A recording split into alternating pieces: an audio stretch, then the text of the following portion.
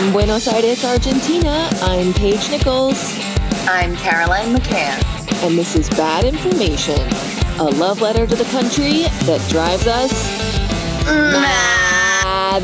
Oh, how I was premature on that mad. Particularly mad. We're particularly freaking out. Vibe check. How are you, sister friend? Wow.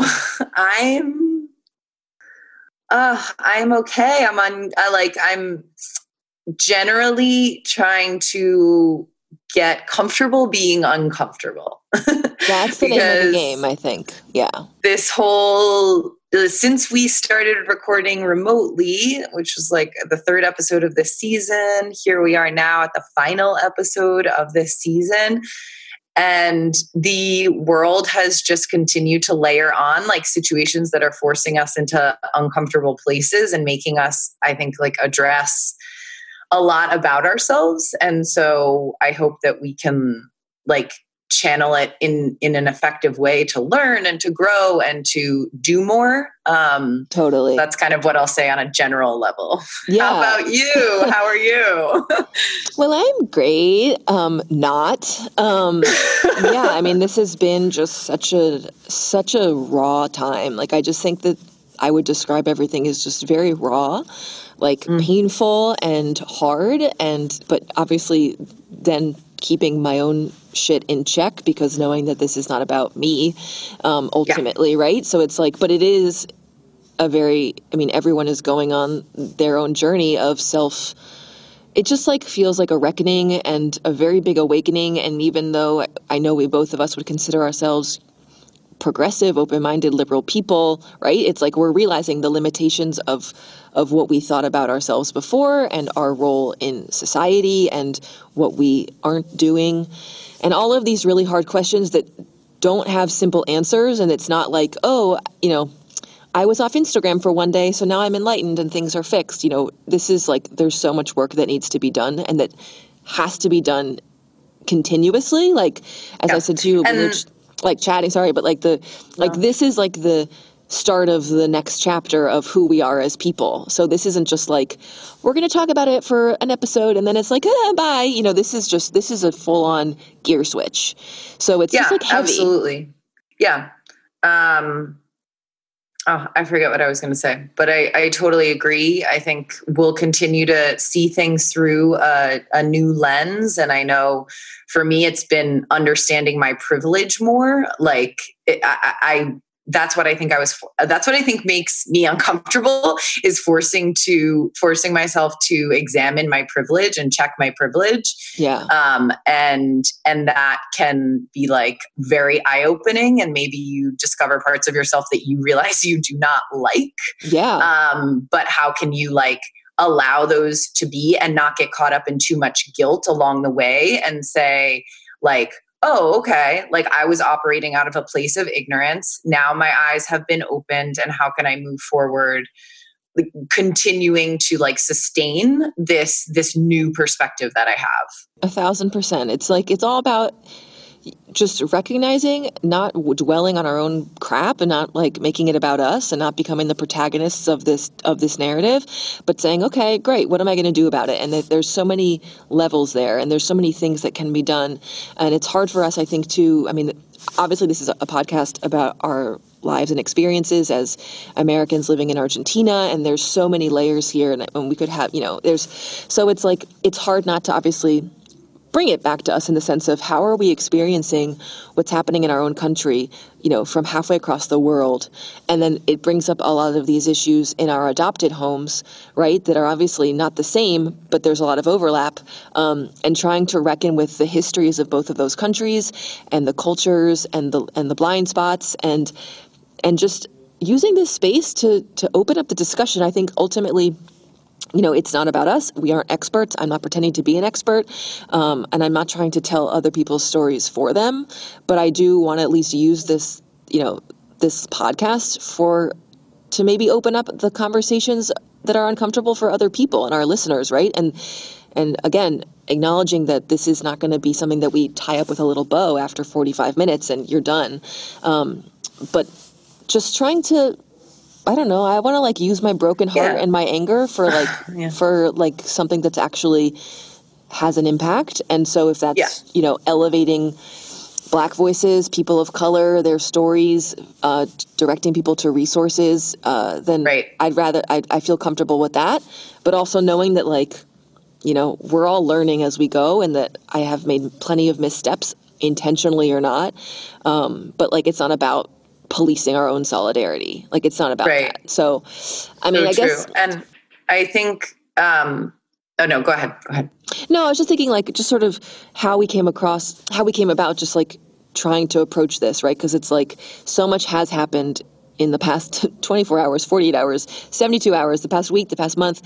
It's like how we're just trying to process this and like surviving this year. And then in the sense of like, everything has just been flipped over on its head. And so it's just like, there's just so much that we could look at. And it's like, okay, well, what do we do? And I think that it's there's like the moon said it, guys. The structures will be changed. Saturno, Pluton. But like, don't quote me on that. I'm not an astrologist. But like, I think I feel grateful to have this space to be able to like start and address like certain conversations. And I think that I want to echo what you said before about just like this being just the start. And like, we would like to, given that we are white women of privilege, like we would, I think, eventually like to open the space to like other more diverse voices. But for now, we're going to give it our best shot. Yeah. Like, again, that's a disclaimer, if you will, of sort of, we're aware of all of this. It's not that like we're suddenly coming in like, you know, white savior realness, like, oh my God, we are going to totally just be right about everything and teach you everything you have to know and ciao. Like, I mean, this is a raw space, and there's a lot that we're still learning. But I think that, you know, I will say that I think that, and this is, maybe we can just sort of segue into it head first, right? Like, I was talking to some of my friends about this earlier.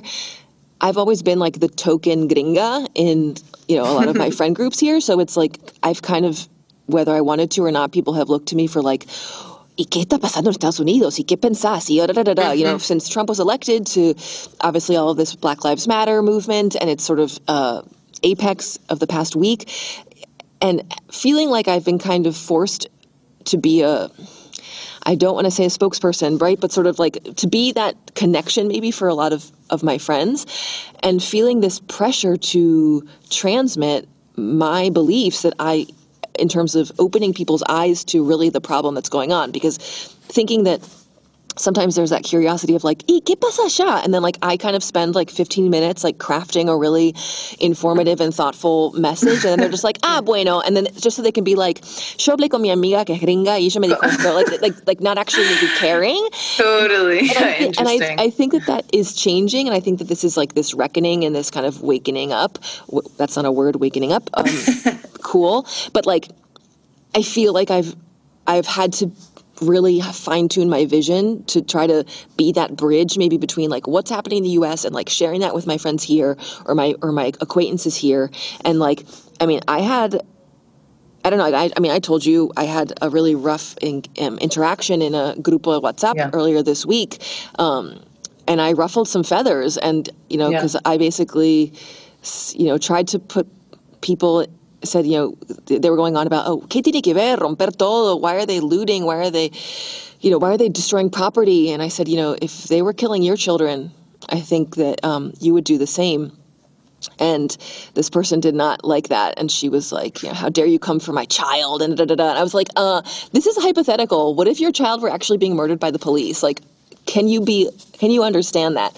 And kind of taking that role of like, again, not positioning myself as an expert or like the person who can tell these stories, but at least like share information and be like, read this article, follow this person on Instagram, like sharing and just being kind of almost like an amplifier, right? Because like... Yeah, totally. I mean, I understand that. I got those questions a lot. And I unfortunately was one of those people that was conflict avoidant, and therefore in the US was kind of apathetic for a little while. And I will like say that I think Argentina has like pushed me to grow in that way. Living in Argentina has pushed me to grow in that way of like, you're not just kind of apologetic or disengaged about politics here. Like you generally have an opinion and you talk about it with your cab driver and you talk about it with, at your dinner table and you talk about it. And so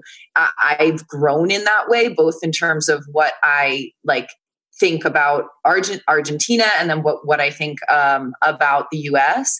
But one thing that was interesting that Lauti brought to my attention was the kind of echo here of, okay, we're talking about racism in the US.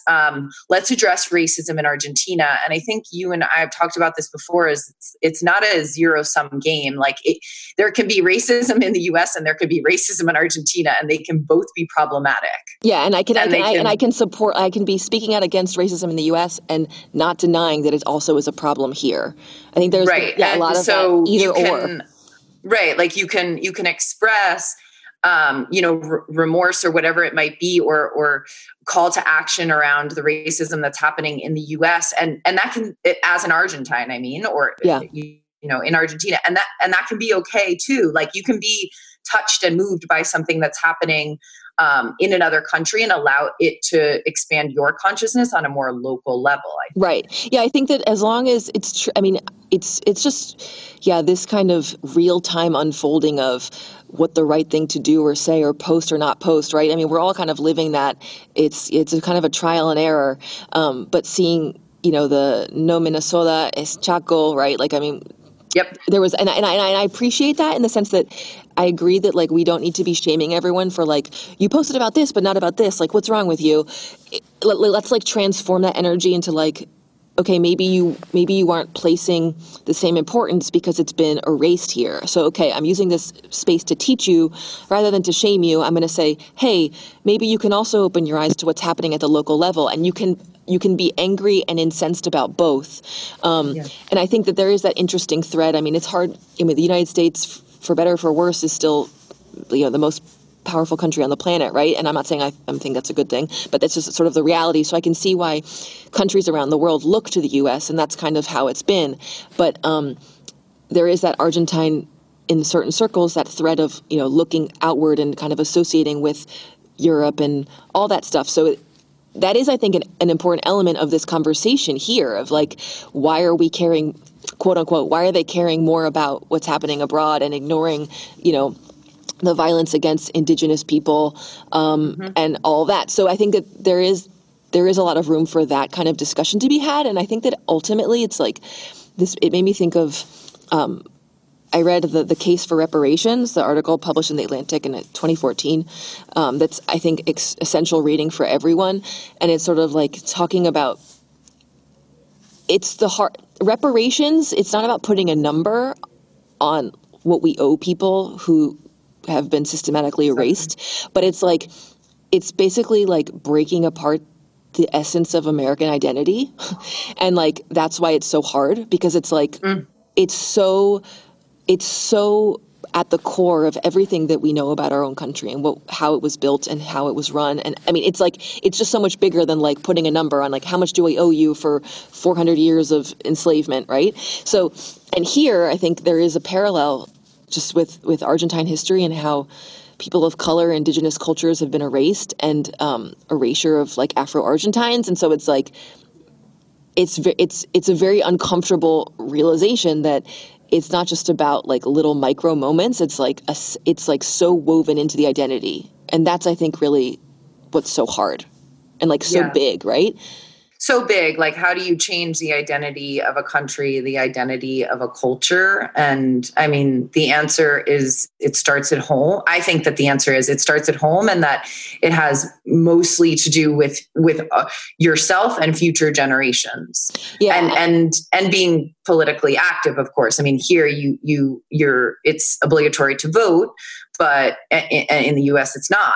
And so I think it's like, it starts, I think there's the element of home, but I mean, I'm kind of in the vibe right now of like, burn it down, like burn it to the ground, understanding that means I will have to sacrifice access. I will have to sacrifice innocence and naivete. I will have to sacrifice a lot, like, but that's that's part of it, right? Like, I mean, because this system was, I think W.E. Du Bois said, like, the system isn't broken. It was built like this. Like, this was like, it's not like it was built. Yeah, we talk about a broken system. Exactly. And this is how it was designed. Like, this is not like a mistake. So I do think there has to be this kind of like massive, just like undoing and unlearning and breaking apart.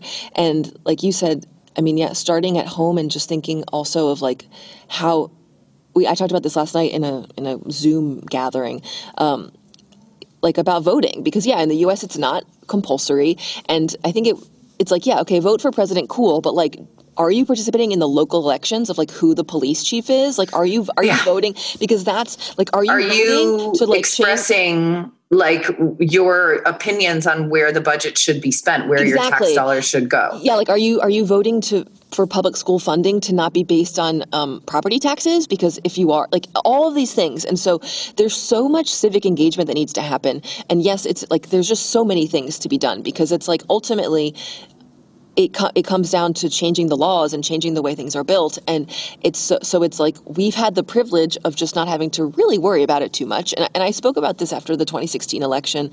When I was interviewed for a friend's radio show, shout out Franco Torcha, love you, Hola. Saying like, this was like a very expensive wake-up call. I mean, that's what I called Trump's election, because and I think that I didn't even realize how much that would apply even today. Oh my God, yeah. Because it's like this wake-up call of we were, as Americans or as white privileged Americans, always kind of just assumed that things were going to work out. Like the right side's going to win. It's liberty will prevail, justice will prevail. I will always be comfortable because I am in my little bubble. And like racism isn't a problem, and or it's still there, but it's not like that big of a deal. I have Black friends, so racism isn't a problem. Yeah, or like and it's like, and then realizing that. No, and unfortunately we are paying the price. And I might actually say, fortunately, we are. I mean, I'm not saying this is easy, and I'm still recognizing that like I am not at the center of this, and I'm not the one doing the suffering, right? But like, I'm just happy in a way that this is finally all just boiling up and like boiling over, and because this has at this point it's a tipping point, right? Like this has to generate true change, and I really hope that, and I want to know that this isn't in vain, and that George Floyd wasn't murdered by the police, and that cities aren't burning, just for this to kind of become a fading memory. And maybe having the backdrop of a global pandemic where we're all at home and we're all hyper connected and not distracted is serving a greater purpose, and that like God, I sure hope so. I mean, that's very well said. Because I know that I have way more time to send emails to officials because it's freaking quarantine. Exactly. Signing petitions, getting the word out, making phone calls, supporting Black-owned businesses and artists, right? And like, I just think that, I don't know, then there's that whole element too of like the protest culture, right? Of like, watching what's happening. Like, Argentina has such a different culture of protest. This is an interesting thing to dive into. Yeah, I mean, it's like, and it's, oh gosh, there's just so much. It's like the issue of protests in the U.S. are sort of like on the sidewalk. It's like everyone people here talk about, in the U.S., like people, if you corta una calle, te llevan preso, like as if that's a good thing. And interesting. And like a badge of honor? Well, no, like Argentine saying, getting really fed up with like the Cortes del Obelisco and how they're like fucking up traffic, and saying if you're in the U.S. Oh, and they're and they're idolizing the U.S. for that? Yeah. Or like saying that's like, it's respectful, like it's a respectful protest. And I can see elements of that. Okay. I can understand that point of view. Because here it's like you have the institution of the protest as, the unions and people maybe getting paid to and bust in. And, there's that kind of like, it's just like a very double-edged sword, right? Because you have like the idea of taking to the streets. I mean, hello, this is the 5th anniversary of the first Ni Una Menos. And I'm, very active in that in the sense of like, vamos al Congreso, like marchamos, like we will take to the streets and march for our rights. But then there's that side of people here being like, ay, otro día, otra protesta, otra manifestación. Like, this is just bullshit. Like it doesn't do anything. And like stop, like my rights begin where like your rights end where mine begin, right? So it's kind of like déjame ir a trabajar, no me cortes la 9 de julio. And then in the US it's like, I don't think that was like, we don't have that kind of like culture as much. And so it's like very cool and interesting to see now, like just how, I don't know, everyone's coming together and staying organized and trying to like share resources and information and ways to stay safe and like exposing and being violent and not violent. And like, because I think that, I participated in the Women's March in 2017 in New York. And like, it was completely peaceful. And Lauti thought that was, I speak on behalf of Lauti a lot because he's like the Argentine voice, but he thought that was kind of useless.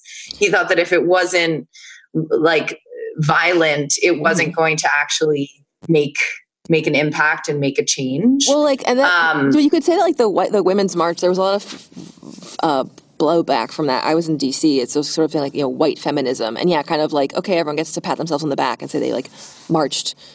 But like, like what happened from that, right? Like what change did that bring about? I can see that. Like, I can see that element.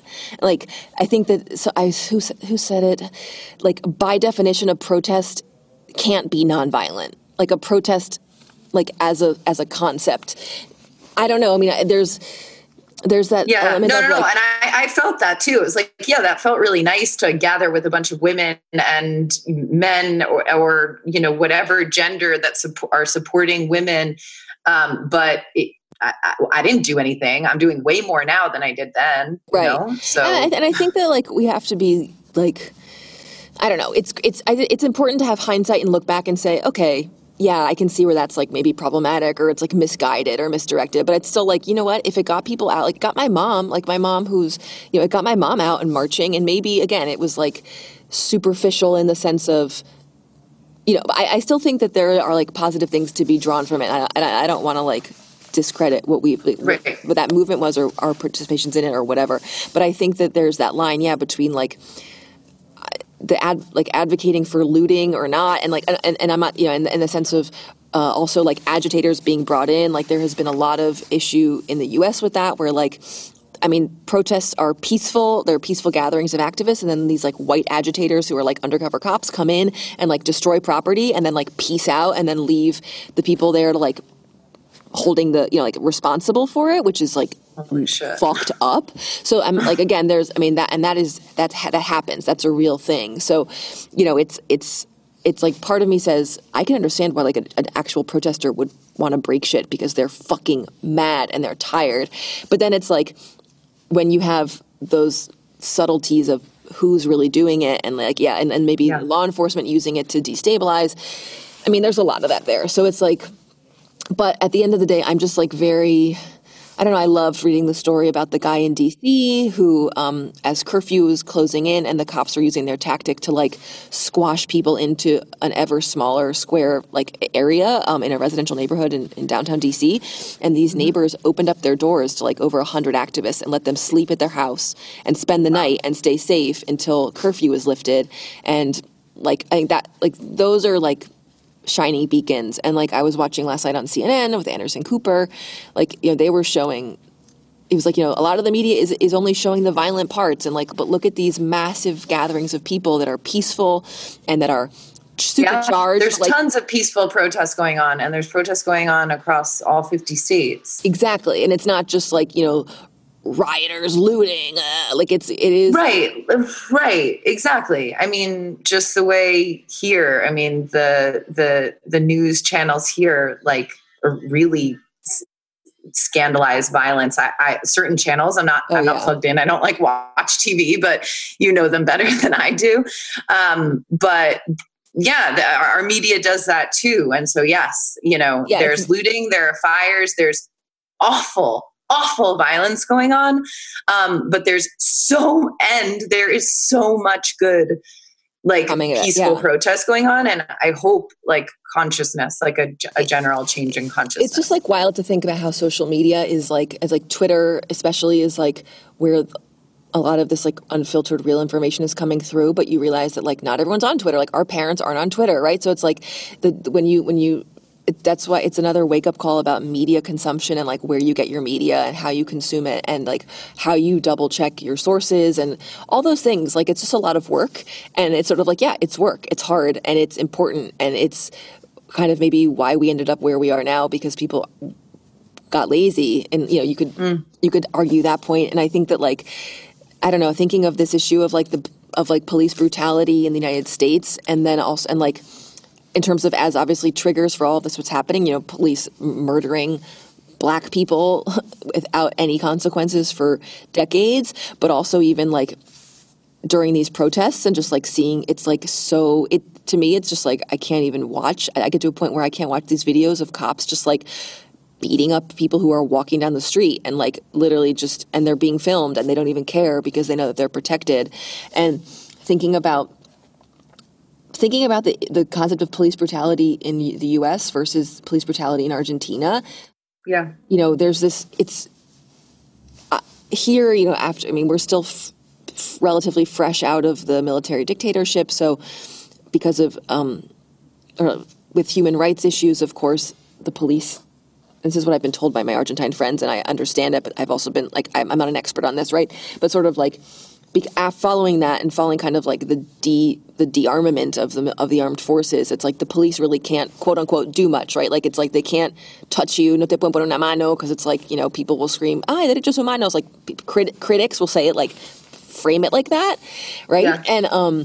And so there's this kind of like desire among some people to like la vuelta de la mano dura, like they want like an iron fist. And like during the last presidential administration, like Patricia Bullrich, and like this kind of like, giving more power back to the police forces, and like even people saying like, que vuelvan los milicos, which is just like, doesn't happen in countries like, it doesn't happen in the US, but it's common in a lot of countries in Latin America.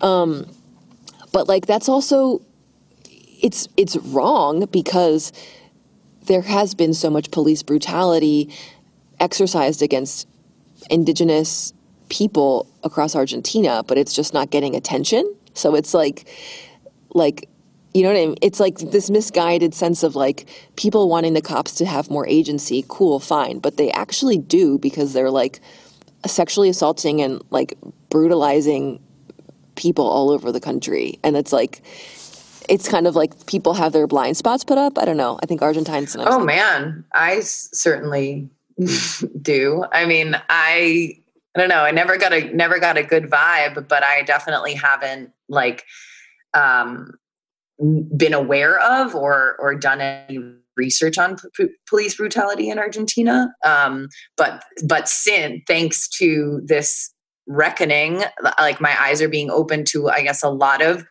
different sides of Argentina, just like learning about the essential whitewashing, and then like residual just invisibilization of Black people, and then seeing, this, like, it's not a coincidence that like on the same day that we're talking about Blackout Tuesday, that there's, footage shown of police brutality in Chaco. Like, okay, this is evergreen for like probably a number of countries. Yeah, exactly. And like, I mean, I remember the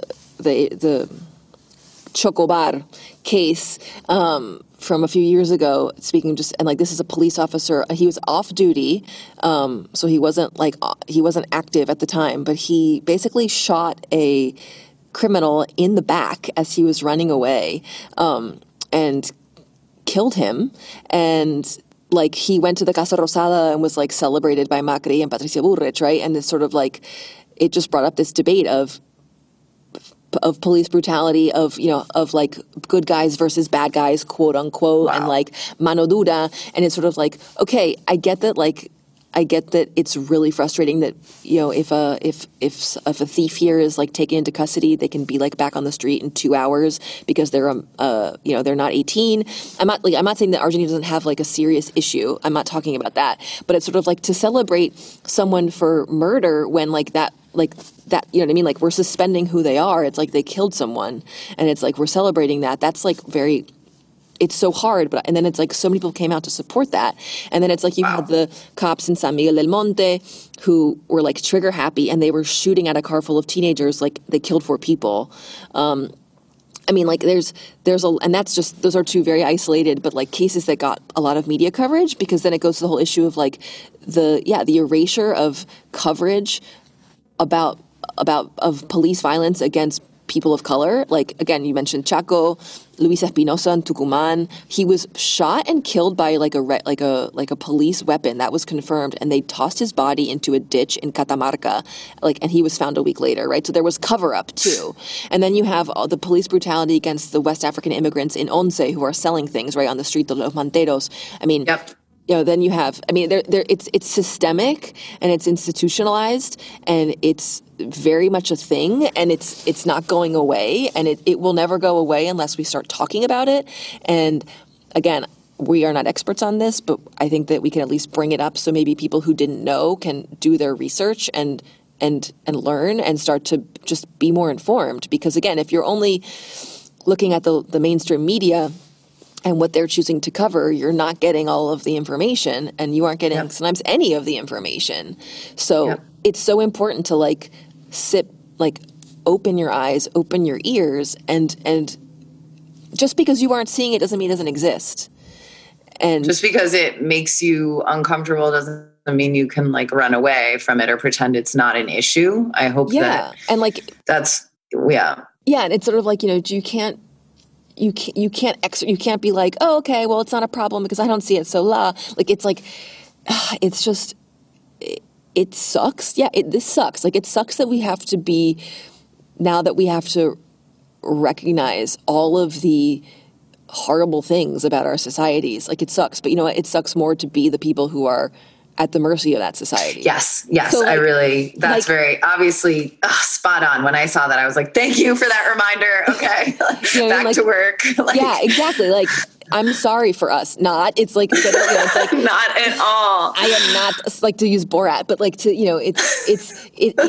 and that's why it's okay, we can wallow a bit in our white guilt for 4 seconds. And then it's even though we've given it 45 minutes, but no. And it's but I think because the issue, no, it's not a pretty topic. People don't want to talk about it, or it's we're obviously, there's a lot of ways it can go wrong. And I think that's why it's just education and constant learning and listening and unlearning is where it starts. Sometimes it's just, we all have Google. There's actually a really great, I love the satire publication Reductress. It's so good. Some of the fake, it's like The Onion, right? But it's a feminist base, and it's it's just I'm gonna find it right now, because it's talks about, it's just the funny, it's I support this social movement as long as it's not too inconvenient for me, right? Or totally. Women, I'm gonna have to find this in real time, because it's just okay, hold on. So I think, and another thing that I think, why I'm choosing to ask a black stranger how to be a better ally, even though Google is free. We all have access to Google. This is right. And that's the thing that, it's don't reach out to your black friends. I did reach out to black friends. That's the weird thing. And I felt so uncomfortable, to be perfectly honest. I want to reach out to them and just be I love you. But I was reaching out to ask about their experiences in Argentina, but I made sure to, I tried to be cautious around anything that I can Google, fucking Google. Yeah.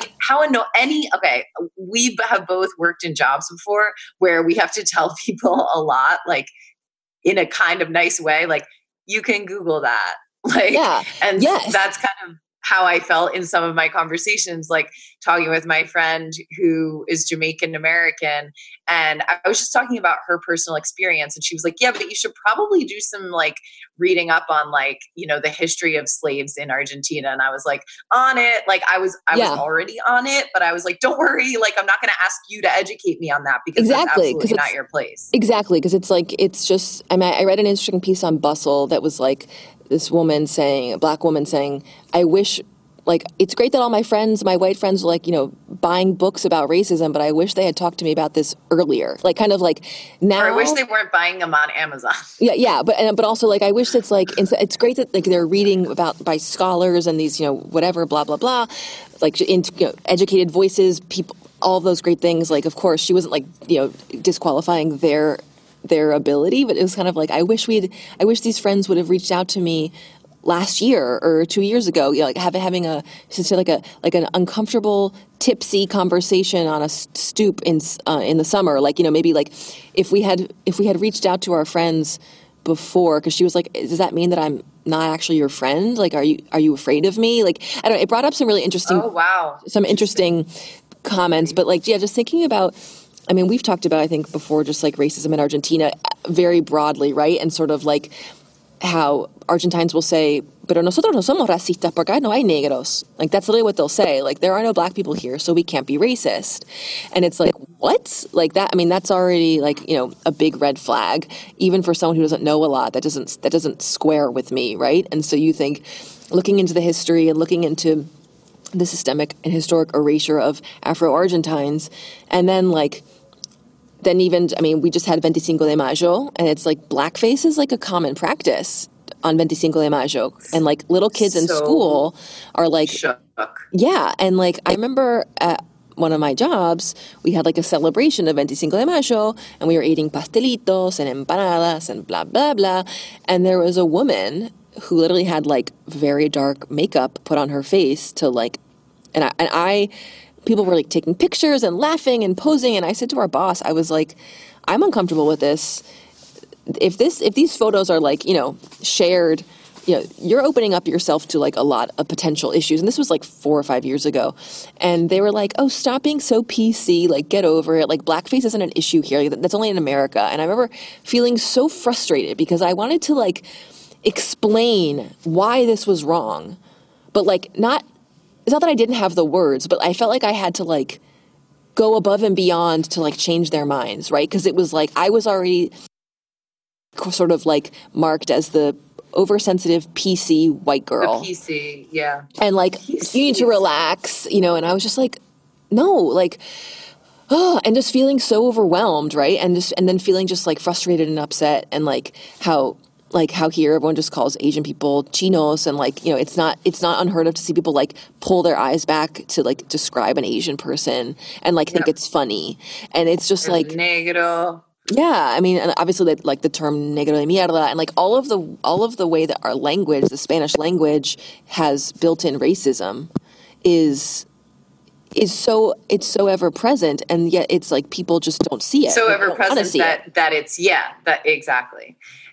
It's I think coming from the outside and coming in and hearing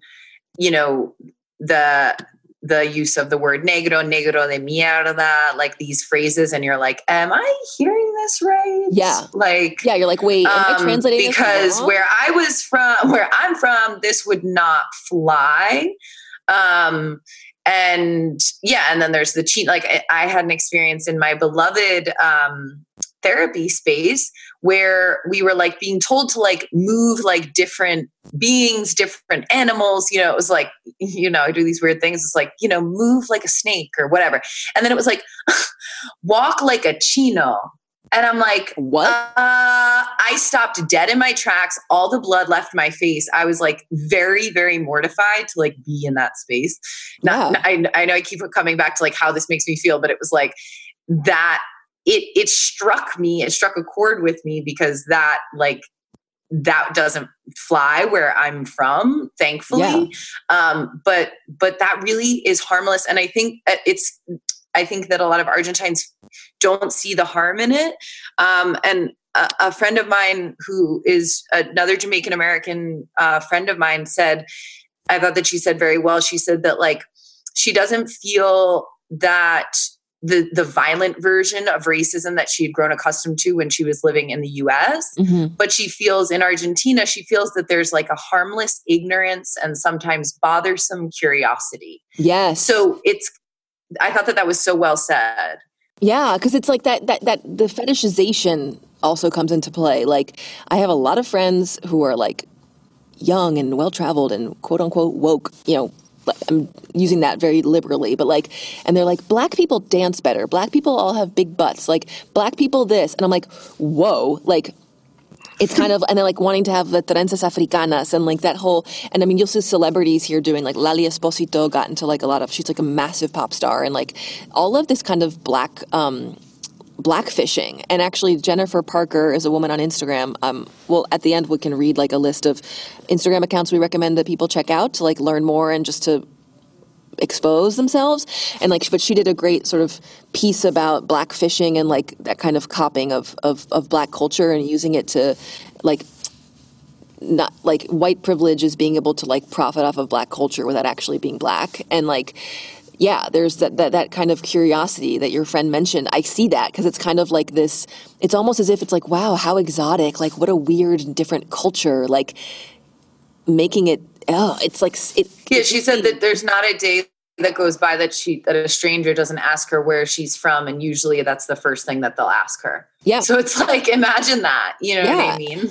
I mean, if people we asked some of our followers and listeners to share like their input and stories on racism on Instagram, and like, some people said like, a girl told me to go back to my country because I was talking to Ali on my phone. But curious thing, by that moment I had already become Argentine, so this is my country too. A person saying, it's.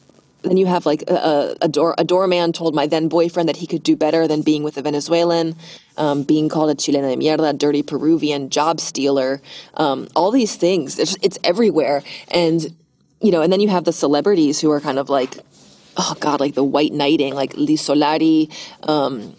And there was a couple other celebrities who just like big missteps, and it's just to me, it's like in plain sight, but at the same time, it's like no one's really getting at the core of the issue. So it's like, I don't know, like, it's like, what the fuck, right? Like, I think, I think that like, if you look, the Bubble, one of my interns published an interesting piece, about Afro-Argentines and how they were systematically whitewashed from Argentine history. It's like a nice kind of digestible, but like academic style piece that I think is, it's in English. Yeah, so, I thought it was great. I read it. Yeah, I think that's good. And it was definitely a great place to start. Yeah, it's a great starting point. And then it's like, we talk about, like, I mean, like you said, you even, you went down your own Google rabbit hole of looking at the history of Black Argentines in Argentina. And then there's the whole issue too of the indigenous populations. I mean, there's more than 30 like indigenous groups in Argentina that almost total like almost 1 million people.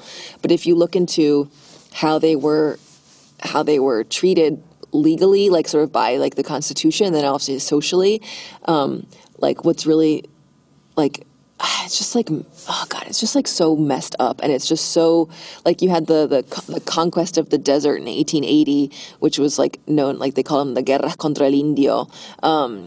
Jeez. And just like the stealing, yeah, like just the stealing let's put it, yeah, let's just brand it really, really clearly. Yeah, and like, I mean, the first 3 national census of Argentina didn't even go and like include the indigenous populations in the census because they said that they were, quote, out of the empire of civilization. They were outside of civilization, so they didn't even need to be. Holy shit! They were just like wild. Like, yeah, just they were not wild. Not even considered like the same species. Yeah, not to be included in the census. It's mind blowing. Yeah, and so like, there's just so much work to be done here too, right? So it's like, I think when you just start to even do your ABC basic education of racism in Argentina, it hurts and it's shitty, but it's also like I think that's a good thing, right? Like, this pain and this discomfort mean that it's not too late to change your mindset. Like, I think that we've kind of gotten to this place. I mean, like with the grieta, like the grieta política here in Argentina, the grieta now that's in the United States, like a lot of us, I think that we can't change other people's minds because everyone's just like so determined to like defend their beliefs. But we, I think, are even like living proof of we're changing, right? I mean, Yeah. I know that we wouldn't identify ourselves as like hardcore, like crazy racist assholes, like, white supremacists, but we still are learning that we have a lot of work to do. So like that should be, I don't want to say inspirational, but it should be like a reminder that we can all continue to grow. I mean, let me try to make a metaphor. So this like triangle graphic that you see going around with like the KKK at the top and just like every other factor that contributes to racism being the rest of the iceberg that's like underwater. Yeah. It's like, that's what you get into when you start to work with like, when you start to do therapy and work with like the subconscious is like, okay, there are my thoughts. And then there's like so much more that contributes to like who I am, how I feel, how I react, like how I like present myself in the world. And so you crack that nut and you like realize that there is so much to be done. And for me, it's like I said, shit, I got time. Like, let's start learning. Like, let's start. And that's what we want to do for the listeners too. Like, hopefully open that space and provide resources that are helpful. I know in the past few days, I've learned more than I have learned like in my entire college education. Like, yeah. And it's exactly like, I think that, like, we have, like, it all goes back to like, there's several things that we can do, right? It's like you said, it's constantly educating ourselves, right? Because it's like, someone had said, we don't get a gold star at the end of this. It's not like, okay, Paige, Caroline, Fulana, you learned about racism. Check, like you're done. Like this is ongoing and it's continuous, right, like, and it's happening in real time. Like it's not just like I went to like one website and then I'm done. Like it has to change almost like at the cellular level. And then it's like, and then that's like inward, right? And then outwardly it's like, okay, you support local organizers, you join groups, you donate your money, you put your money where your mouth is. You support like Black owned businesses, groups, charities, and there's so many ways to do that. And I think that especially now it's like with just the internet, you don't even have to be in the same place to donate or to share, and then it's like actively calling out injustice as you see it. And that means like maybe having heated conversations through WhatsApp with like grupos and like calling out your parents and your uncles and aunts and your siblings and your friends and just like constantly assessing that role that we play and like just fighting it on the day-to-day basis because, this will stop being trendy maybe next week. People will go back to Instagramming pictures of their dogs. I'll probably be one of them. But that doesn't mean that, but it's like, how will you support people of color when it's not just a trending topic? Yeah, absolutely. And I think like, elevating their voices, honoring their work, like donating, like listening if they're artists, supporting artists. And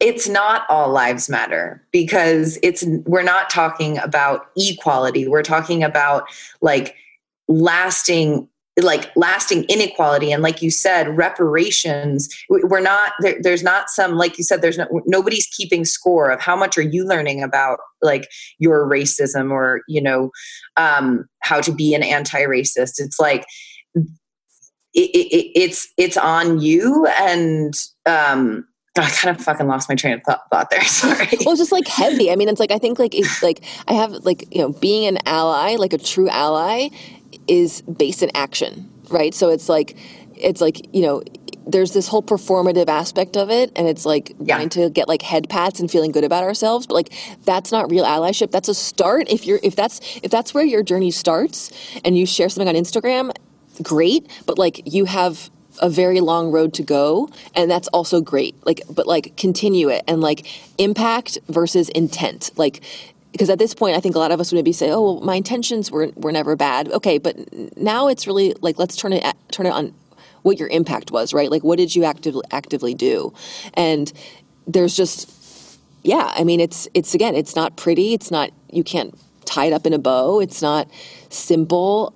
There's going to be missteps that we all make, but I think that let this just serve as the starting point and like as a reminder to elevate people of color and their stories and their voices and their work and listen and recognize just that like, and it's I not guess about trying us. yeah, trying to like get back to what I was saying before is like the referee, like there is no number, there is no like nobody's keeping score, and so it's not like, oh, okay, yeah, like I, spent those 2 days like following these steps, and now I'll just go back to like the comfort of my routine. It's like consistently making those efforts. It's Exactly. I've seen it described as a practice, and I think that that's a really good way to put it. Yeah, I mean that's an interesting, like it's just sort of it's a new muscle that we are exercising every day, and it's for me it is like an antes y un después, right? Like I would like to say that before all of this I would say, I'm not a racist person. I would say I'm anti-racist, right? But it's like then I look back and say, okay, well, what was I actually doing besides just like knowing it in my own head, like and like knowing maybe these like facts about history and all these things. Okay, I knew all that and I was sympathetic to it and great, but like what was I actually doing? And so it's like, yeah, it's hard for us to admit our shortcomings because we're in this kind of time of like constant exposure with social media. And what really kind of kicked everything off for me, or one part of it was Haley Naiman's newsletter. She used to write for Man Repeller, and she has a newsletter called Maybe Baby. It came out on Sunday, and I sent it to a lot of my friends, and because I just thought that her thoughts echoed a lot of my own, and I like how she said, social media has become inextricably linked with self-promotion. It's never been easier to align yourself with values you don't actually demonstrate in real life. So how do we square the hard work of untangling our implicit biases and unlearning most of the lies we learned in school with the ease of posting on Instagram? Right? Like, there's that, and I think that's it's an important question. And it's like, yeah, this kind of performative talking about keeping score of who's doing what. It's like, okay, great, but like you have to go beyond that. And it's like we have to kind of take ourselves out of this virtual stage that we all find ourselves on and do it with different objectives and not about just like showing it off, but like actually fucking doing something.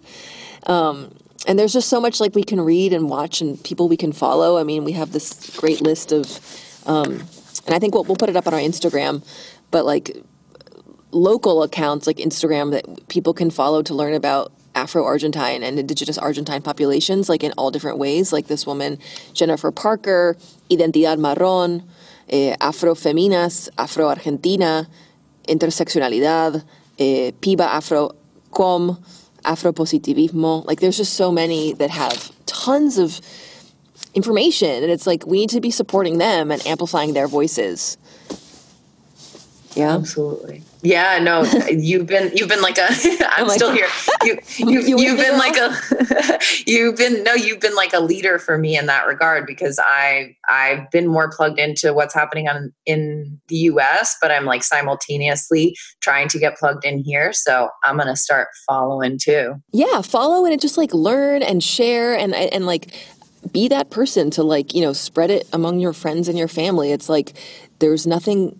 When I say there's nothing bad that can come from it, because it's like you'll learn, like it's also you'll learn more about people, good and bad, and that will also help you like decide who you want to spend your time with. And I think that like it's okay now to be like strict in that sense. If I make like interesting, sort of like I don't know. I feel like I want to educate people from my own space, but I also want to know like who I'm okay with cutting out people who are not open to learning and changing and being actively anti-racist. It's like, totally. I don't want you in my people space. Who want to operate in an echo chamber. Yeah. And like, and I want to constantly expose myself to new spaces and new people and new voices so I can continue to learn and like, just understand that like we all play a role and knowing what that role is and actively fighting injustice and what it means to be an ally. I mean, I consider myself like a queer ally. I'm super involved in that community and in a lot of ways. But it's like, okay, but also, yeah, like what are you actually doing? It comes back to just holding ourselves accountable, and it's like yeah. And I think whatever your cause might be, if you're involved in like the feminist movement, it's like, okay, what about like the Code Switch podcast that you turned me on to about such a good feminism and like Black feminism, and it's like, oh wait, like there's an intersection of like Black women, and like let's talk about just Yeah, intersectionality is so important. Yeah, because if you're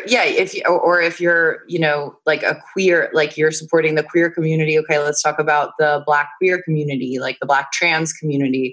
I've seen a lot of that going around, and I think because it's Pride Month, right? And so it's like and it's double dip, and it's like Pride Month, like it's like not about rainbow jock straps and glitter. It's the Pride is political, and it always will be political. Pride was a protest. Let's never forget Stonewall, that was like spearheaded by Black trans women like Marsha P. Johnson. So it's like, once again, Black, like this country, I think like all of the social movements you could say are like, sort of coming on the backs of Black women who are in the fucking trenches. It's like, we don't get to just like jump on the top and be like, brunch, like and, mimosas. Yeah, it's not that. And so let's fucking start by honoring that and taking a moment to really think about that and what that means. And yeah, so the intersectionality on all levels is super important. And yeah, I highly recommend the Code Switch podcast. I mean, like, I know our podcast is maybe technically one that people come to like be distracted or just have a little fun or learn about, talking about Argentina and alfajores, ha ha ha. But there's obviously a lot of like informative, great content out there, and I think which is great. In the Dark has also been recommended. 1619, Seeing White. I mean, there's just so many, and I think that we can share all of this on our Instagram, so people who can are listening can go somewhere and continue. And I just encourage everyone that's listening to share, just to like be open and to really look inward and to like reckon with themselves, but also have that conversation with themselves first about like, what are you going to do about all of this? And then commit to creating space to make that happen. Yeah. Like sketching out the time that you're going to dedicate to this on a consistent basis. Yeah. And because it's not going away. It's not going away. And if the trend passes and the hashtag, passes, it's not going away. It's not going away. And this is an antes un después. And so thinking about just, surviving 2020, we've already been put through the ringer collectively, you could say, from the start of the year. But at the end of the day, I mean, I don't know. It's like, I think at first people were like, this year doesn't count. Remember, it was kind of people were being funny, like, this year doesn't count. And now it's like, I think this is the year that counts the most of all. And I really well said. I hope that like, I don't know, I'm just like ready, and I'm unsure, and I'm nervous, and like we are putting ourselves out here in this space. I know that we kind of both like nervous about how, what we're going to talk about and how it's going to be perceived, but like we all need to just acknowledge it. And like, I just hope that, like the second half of the year brings even more awakening and even more justice and fucking dismantling of every kind of racist and prejudiced system that we have. Like, this is hard work and we have to do it together. Yeah. And I totally well said, because I will echo that in the sense that like a lot of us are isolated right now, and therefore maybe the spaces where we would bring up these like difficult topics are no longer present. Yeah. But like you said, we're hyper connected at the same time online. And so like I would ask our listeners to like, please engage with us and like share your experiences or ask questions, or, let's tell find us where answers. We were wrong. Yeah, please. Oh, hell yeah. Like, and let's find answers together, because I think if we haven't made it clear, like we are not experts, we're very like willing to be vulnerable and to be educated, I would say. Yeah, so, like, because I think that's our podcast has been a great space for that, because we're so obsessed with just like analyzing and looking inward and reflecting, and I think it's and that's why I think in a way like it's like we're in a good space, because it means we're already willing to admit that there's things that we don't know, and we're willing to just like really take a hard look in the mirror. So it's like, okay, let's continue that. Let's really amp it up a notch, right? And so it's like, we don't have the sobremesa of 6 hours on a Sunday to like get into a debate with Tio Facu, and like, and it's like, and I know that sometimes it's like we tend to, maybe shy away from it, because it's like I had so much work, or it's so draining, and it's so much energy. But like, I'm feeling I'm feeling energized by all of this, in the sense of like, I will be that person. Like, I'm okay with that now. Like, and I think maybe in the sense of like, I will force the issue, and I will force the conversation, and I will do my best to do it the right way, if if that makes sense in terms of like. Ooh, I think we should write a guide around doing it the right way because that's going to be hard. Or like, yeah, or just, I mean, yeah, because it's like, again, it's constantly checking our own privilege, checking our own, like, you know, this isn't about us, but at the same time, each of us has a platform, no matter how small. We have a platform to share with the people around us and have those uncomfortable conversations. Even if it is just your dinner table and sharing it with, you know, your most intimate people. Yeah. But yeah, it will be hard. And like we said before doing this podcast, we can do hard things. We can do hard things, and we owe it to ourselves to do hard things. And I think that, you know, ultimately this is, you know, we belong to each other. That's how I feel. We belong to each other, and this is just the tip of the iceberg in every sense of the word. And I'm just, with my broken heart and my anger and all of those emotions, I'm using it as fuel to put myself there and to learn and to listen and to change, and just to know that it's a constant, and that, you know, it'll be interesting maybe to check in a few months or at the end of the year and see like what has come from this, right? My God. Flash. I cannot imagine what the next 6 months. Flash. I cannot imagine what the next 6 months are going to look like, man. But wow. Yeah, I'm ready for them too. It's like I feel energized and focused in and it's like direction. You know, Argentina has taught us that resilience and that ability to evolve and be dynamic, right? And so it's like let's take what we have from our adopted country as we do from our home countries in terms of how we view the world or how we insert ourselves into those spaces, and just, I don't know, like let's just, it's a messy ride, but like fuck yeah, we're going. Like Shendo. Oh yeah. Like Shendo. The messy is what makes it great. So, and like on that note, I mean, like the messy is what makes it great. Name of my sex tape. On that note.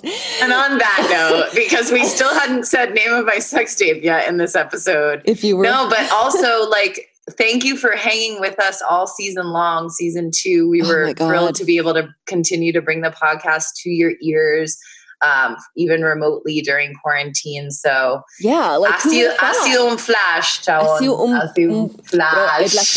El placer fue mío, che. I mean, like, because again, I mean, I think of how we kicked off the year. We were all jacked up, and like now I'm jacked underneath my dining room table, wanting to cry every 34 seconds, right? And like, but you know, that's what's great. And I love I love looking back on this season and all the things we've talked about and how we've evolved, and our community of really faithful listeners and our audience. And I love them, and I love you all. And please follow us on Instagram and Facebook and rate us on iTunes. Thank you. But again, like, I think that, yeah, using our space as not just an online one is something that I foresee us developing, you know, and continuing to kind of just connect with. So let's go offline, baby. I mean, I'm going to go just like dip my face in a tarro de dulce leche and watch Esperando la Carroza on repeat. Oh my God, más argentino imposible. Imposible, che. All right. So, like, I guess we'll see. Un gustazo. Pero ahora te llamo. Dale, llámame. Después lo vemos. Después te llamo. Ahora voy. Bye.